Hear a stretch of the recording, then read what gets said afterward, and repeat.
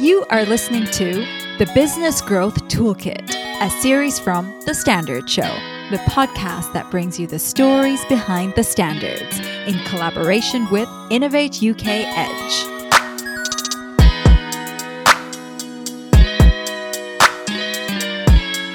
Hello, my name is Matthew Childs and this is Business Growth Toolkit, a series from The Standard Show, developed in collaboration with Innovate UK Edge. Innovate UK is the UK's innovation agency, and Innovate UK Edge is a key part of the agency's deep investment to help innovating businesses grow and scale, supporting them with tailored advice on becoming investment ready, internationalising and managing how they innovate. In this series, we're looking at the relationship between standards and some key business issues, with particular relevance for SMEs. This episode of the series is on supply chain management, and our guide is Frank Lee. With more than 30 years' experience of management systems in areas such as quality, health and safety, risk resilience, and sustainability, Frank is Chief Executive of the Institute for Collaborative Working. Whilst working at BSI, Frank was instrumental in the introduction of a number of national and international standards in areas such as health and safety and risk management. He's now a standards maker too, involved in the development of a number of different standards, such as ISO 44001 for collaborative business relationships. Before we hear my conversation with Frank, a reminder that you can subscribe to The Standard Show wherever you get your podcasts, and you can find and follow us on social media too. All of the details are in the show notes. Hey Frank, welcome to The Standard Show and our Business Growth Toolkit series. Hi, thank you for having me. It's good to be here. Now, Frank, I want to start with terminology. So supply chain management, supply chain resilience, what is meant by these terms?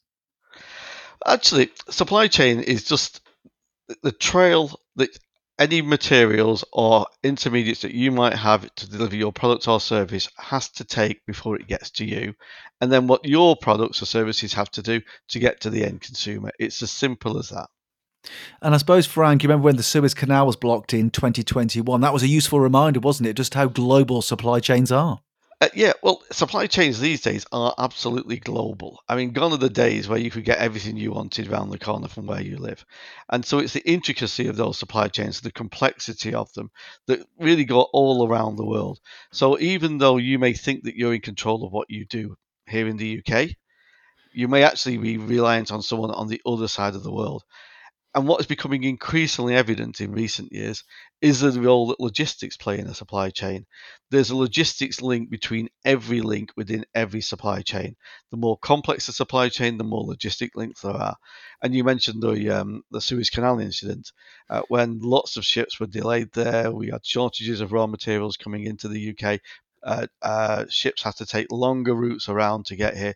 But you could have something really simple as well. You could have disruption in a particular country due to floods, and products can't move around, they can't get to the ports, they can't meet the ships, they can't get here. So it's really important to understand all the complexities in your supply chain. And what role can standards play generally for supply chain management? Why do they matter? Well, I think they matter because they provide you an awful lot of good practical knowledge, good reference material.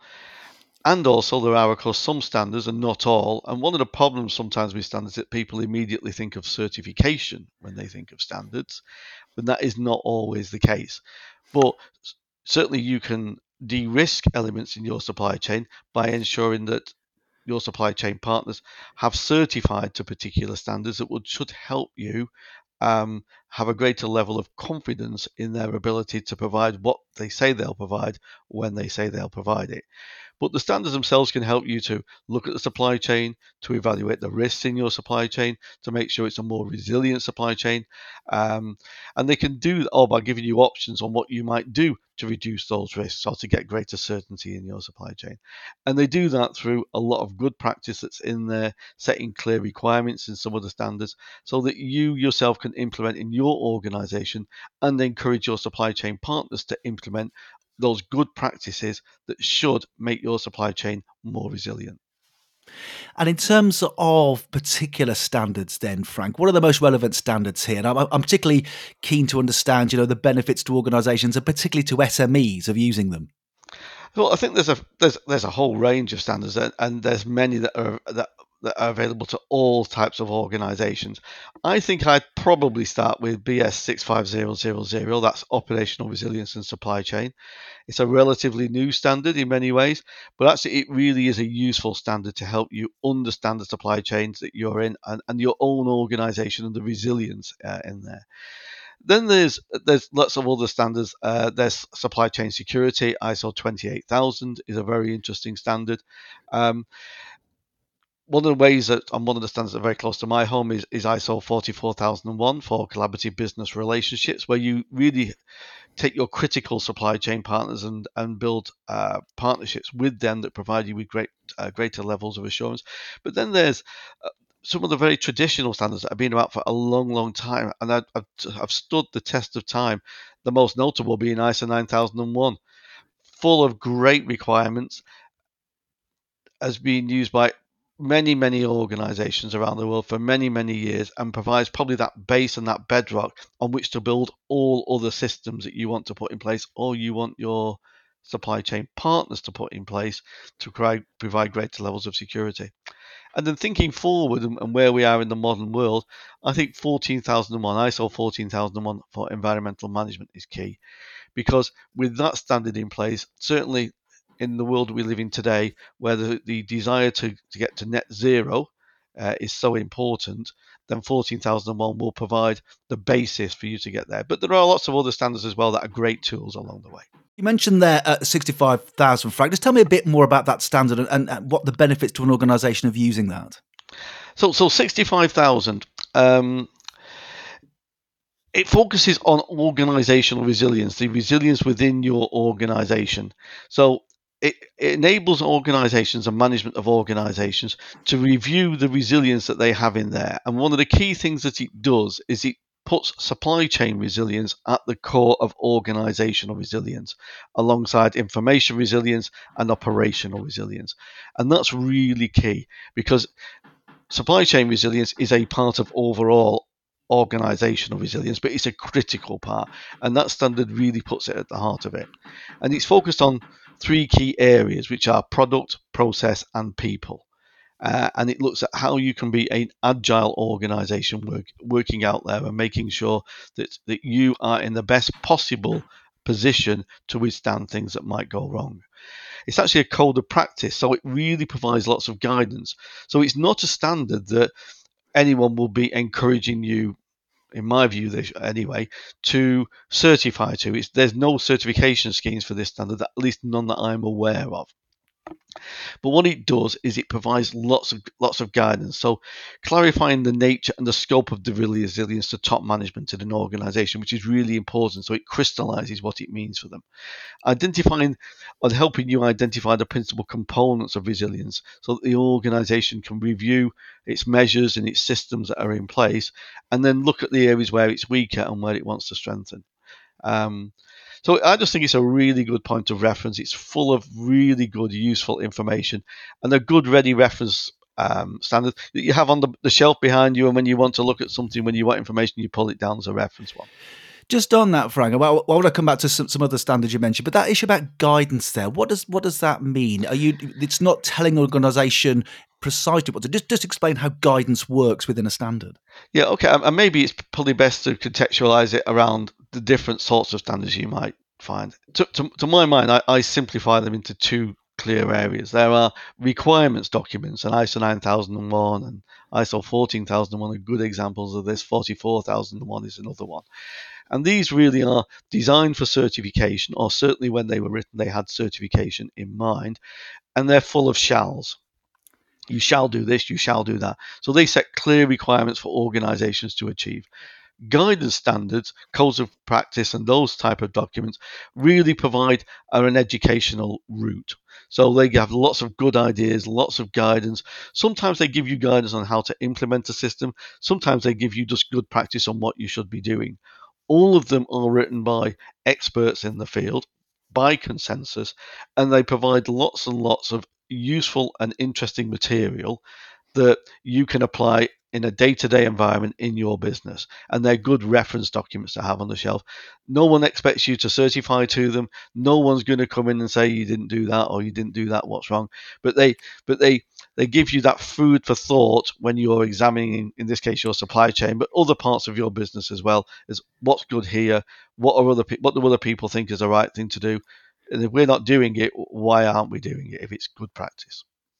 Now, you've mentioned 9001, 44,001 and 14,001 as sort of examples here of relevant standards. Let's take those in turn then. So many organizations will be aware of ISO 9001, but give us a brief overview of why 9001 is important in terms of supply chain management. So 9001, I think, is the core standard that any organization should be achieving. It actually doesn't contain any requirements, in my view anyway, that a good organization should not be doing on a day-to-day basis. So if someone says, oh, it's too complicated for us, it's too difficult for us, actually, I don't believe that that's the case. I've seen and assessed in my auditing days ISO 9001 being applied everything from a one-man consultancy organization to the largest petrochemical complexes in the world. And what it does is it sets basic requirements. So it's basic requirements for the responsibility of top management, for example, and leadership in an organization. It sets clear requirements for how you interface with your customers. It sets clear requirements to make sure that before you accept a contract, you know you can deliver on that contract. It sets clear requirements to make sure that you know and in your organization you can consistently produce the product or service of the desired quality time after time after time. And it has processes to making sure that you continually improve by looking for objectives to get better at what you do, to meet your customer requirements in a better way. And all in all, it's a bedrock standard for me. And it's built on something we call the high level structure. And all modern requirements documents in terms of standards, 14,001, all the others, all follow the high level structure. And that means when you build a system um, to address the requirements of the standard, whichever standard it is, whether it's 9, 14, 45 for health and safety, 44 for collaborative business relationships, 27,000 for information security, the basic structures are the same. They start with leadership and they move on through the standard. And what that means is that following that process, that methodology, you can build integrated systems so you're not duplicating things. So this is the right way we do it from a quality, a safety, and environmental perspective, as opposed to having lots of different systems. And 9001 really is that bedrock. It touches all elements of an organization. And it's based really on, I believe, on four clear premises, which are systems, processes, competence, and culture. And if you get those things right, you're pretty well on the route to having a good system in place, a good structure in place, and being a good organisation that people can trust and rely on. And you mentioned, Frank, earlier on another one of those management system standards, 44,001. Tell us about that and about why it's important here. Okay, well, 44,001 clearly is a standard close to my heart. It's one I've been working on for a good number of years. And it's about collaborative business relationships. So when you look at your organizational resilience, you may determine that when looking at your supply chain, there are certain parts of that supply chain that are absolutely critical to you, that you could not survive without them. And to de-risk that particular element of your supply chain, you may feel that partnering, having a much closer relationship with them is a key thing. Now, this is not a legal partnership in any way, but it is forging a relationship with that partner so that you can work in a structured, collaborative way to deliver your outputs and get greater value from it. And this standard is all about creating new value and de-risking your supply chain risk areas. I'd only really recommend it to be used with critical suppliers where you really have a need, because it does require you to do certain things that you maybe don't want to do in every situation. So you will share knowledge and information with them. Now that does bring risk with it, and collaborating alters the risk profile of an organization. But what it does do is it means you work much closer together. You build through those things such as systems, processes, competence, and culture. You start to build trust. And when you have that trust in the organization that you're working with, and they have trust in you because it's mutual, then you can work much closer together to ensure that the problems that you might have in your supply chain are identified, looked at, and you can work on them together at a much earlier stage. It also means that along the way, you may decide to do things that weren't planned at the beginning. So in a construction project, and one I can remember, you may decide, even though it wasn't in the original contract proposal, to do things at an earlier stage because you trust one another. And that provides extra value and might mean that you provide the project or the asset at a much earlier date. I've seen examples of that. And Frank, just to finish off on this sort of the core standards you're talking about here, relevance for supply chain, 14001 as well. That's been around for a long time too. It has, yeah. It was one of the very first standards I worked on back in the mid 90s. 14001 follows the high level structure as 9001 does, so it easily fits into a 9001 system. So if you've got 9001 in your organization, 14001 will dovetail very nicely in there. 14001 is all about making sure you understand the environmental impacts that you have and those aspects. And essentially, that's a form of risk review. What do you do, and what are the environmental aspects that result from those, and what impacts do those aspects have? If you want to get to net zero, it is absolutely the first standard that you should implement because it will give you that foundation, that bedrock, those systems, those processes. You'll start to ensure you'll build your competence in environmental issues, and you'll start to develop a culture that is far more focused on environmental issues than maybe they were traditionally. And you can then, as you understand your environmental impacts, you can then start to evaluate where you can look to save things, and as a result, start to address the carbon, make progress towards net zero. So, Frank, you talked through some of those core standards there. I just wonder any others here that you want to give honourable mentions to in terms of how they might support supply chain management.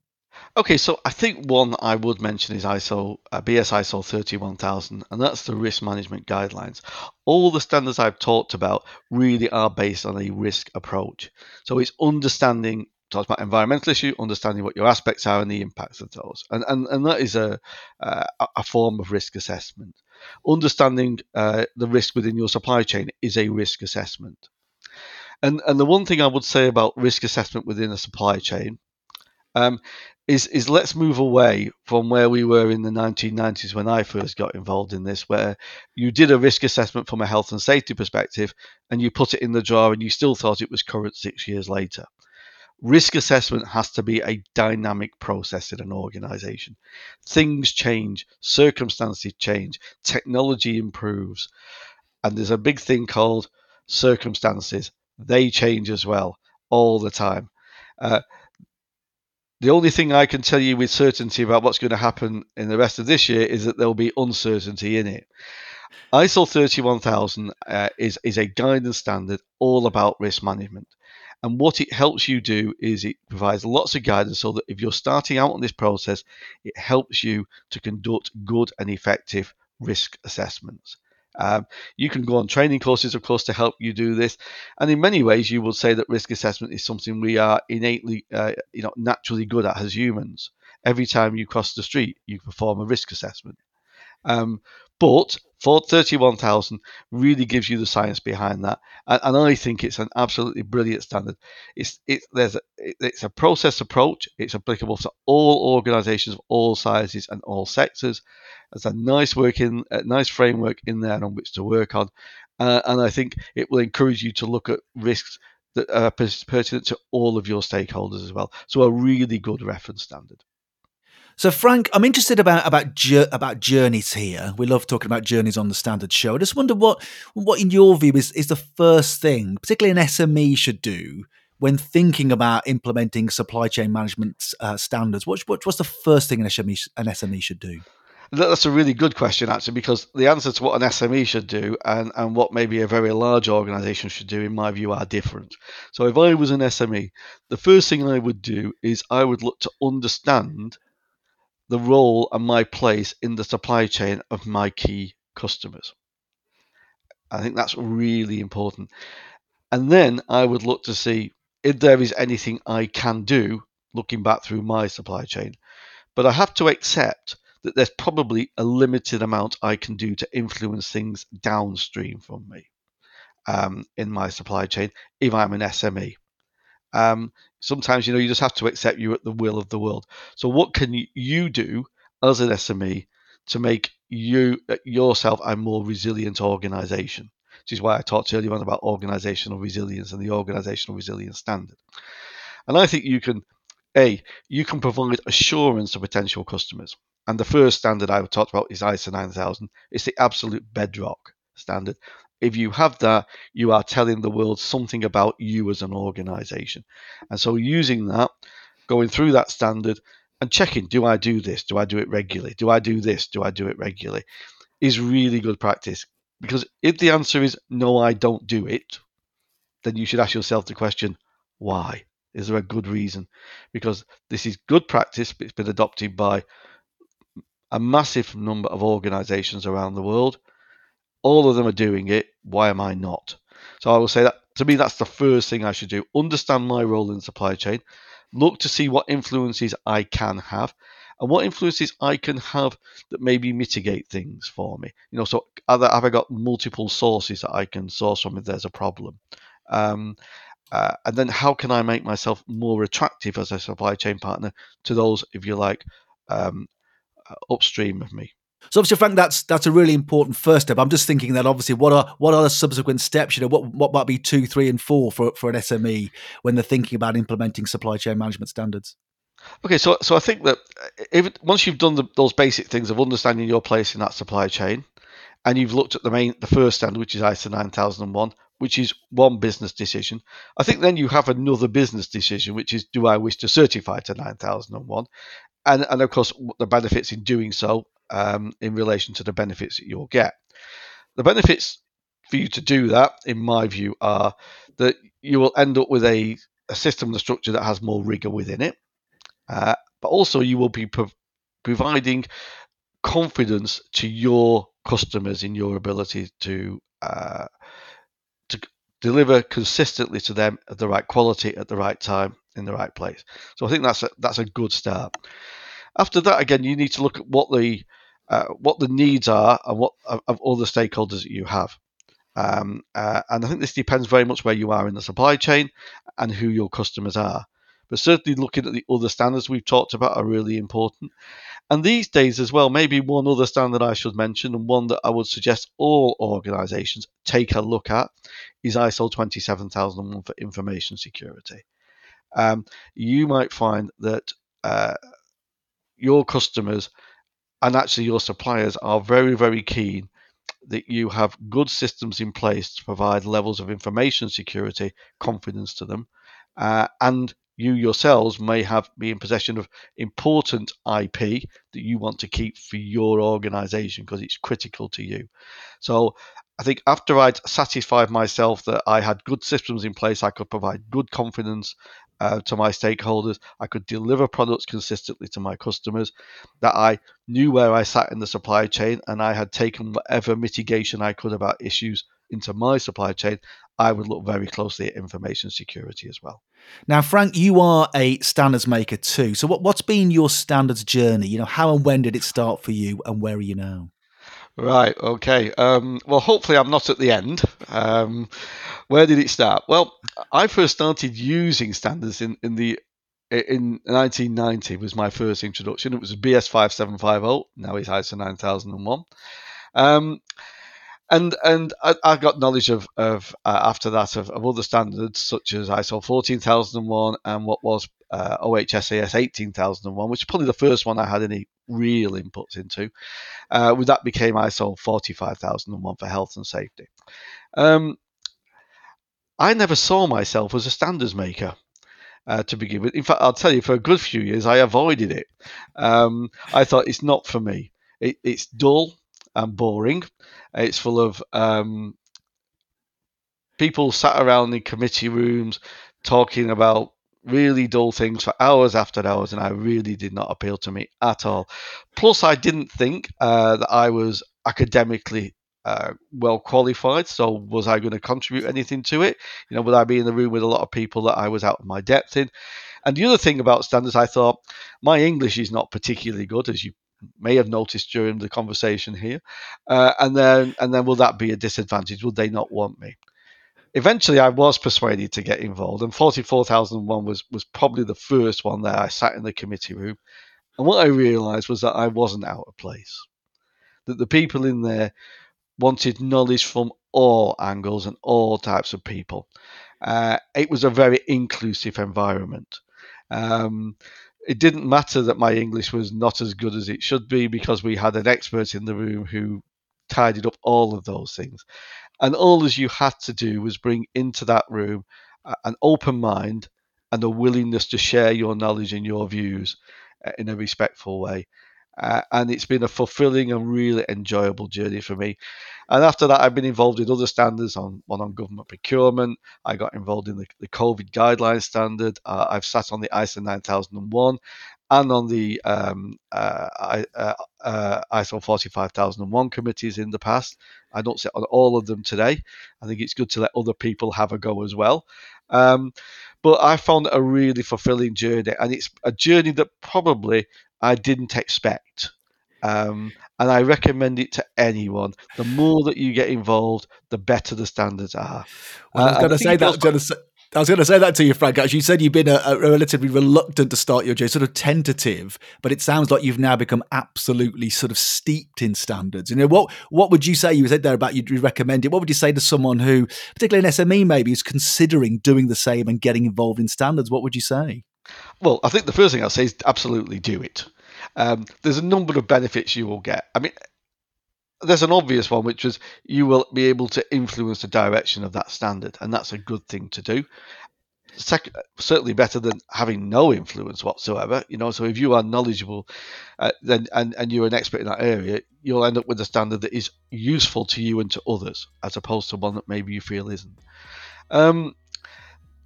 If you go through life and you look at every interaction you have with someone as a learning opportunity, then a standards committee room is a great place to gain more knowledge. It's personally fulfilling. You're contributing something, you're giving something back to the sector that you work in, but you're also learning at the same time. And to me, that's probably the number one thing, the opportunities it's given me to learn as well as to give back. And I think that's just something I've really enjoyed over the years. Well, Frank, thank you for joining me and sharing your insights and experiences on standards and supply chain management. Thank you for having me. It's been a pleasure. I've thoroughly enjoyed talking to you. For more information about the issues and standards raised in this episode, and for details of other episodes in the series, then check out the links in the show notes. You have been listening to the Business Growth Toolkit, a series from The Standard Show. Subscribe to The Standard Show now, wherever you get your podcasts.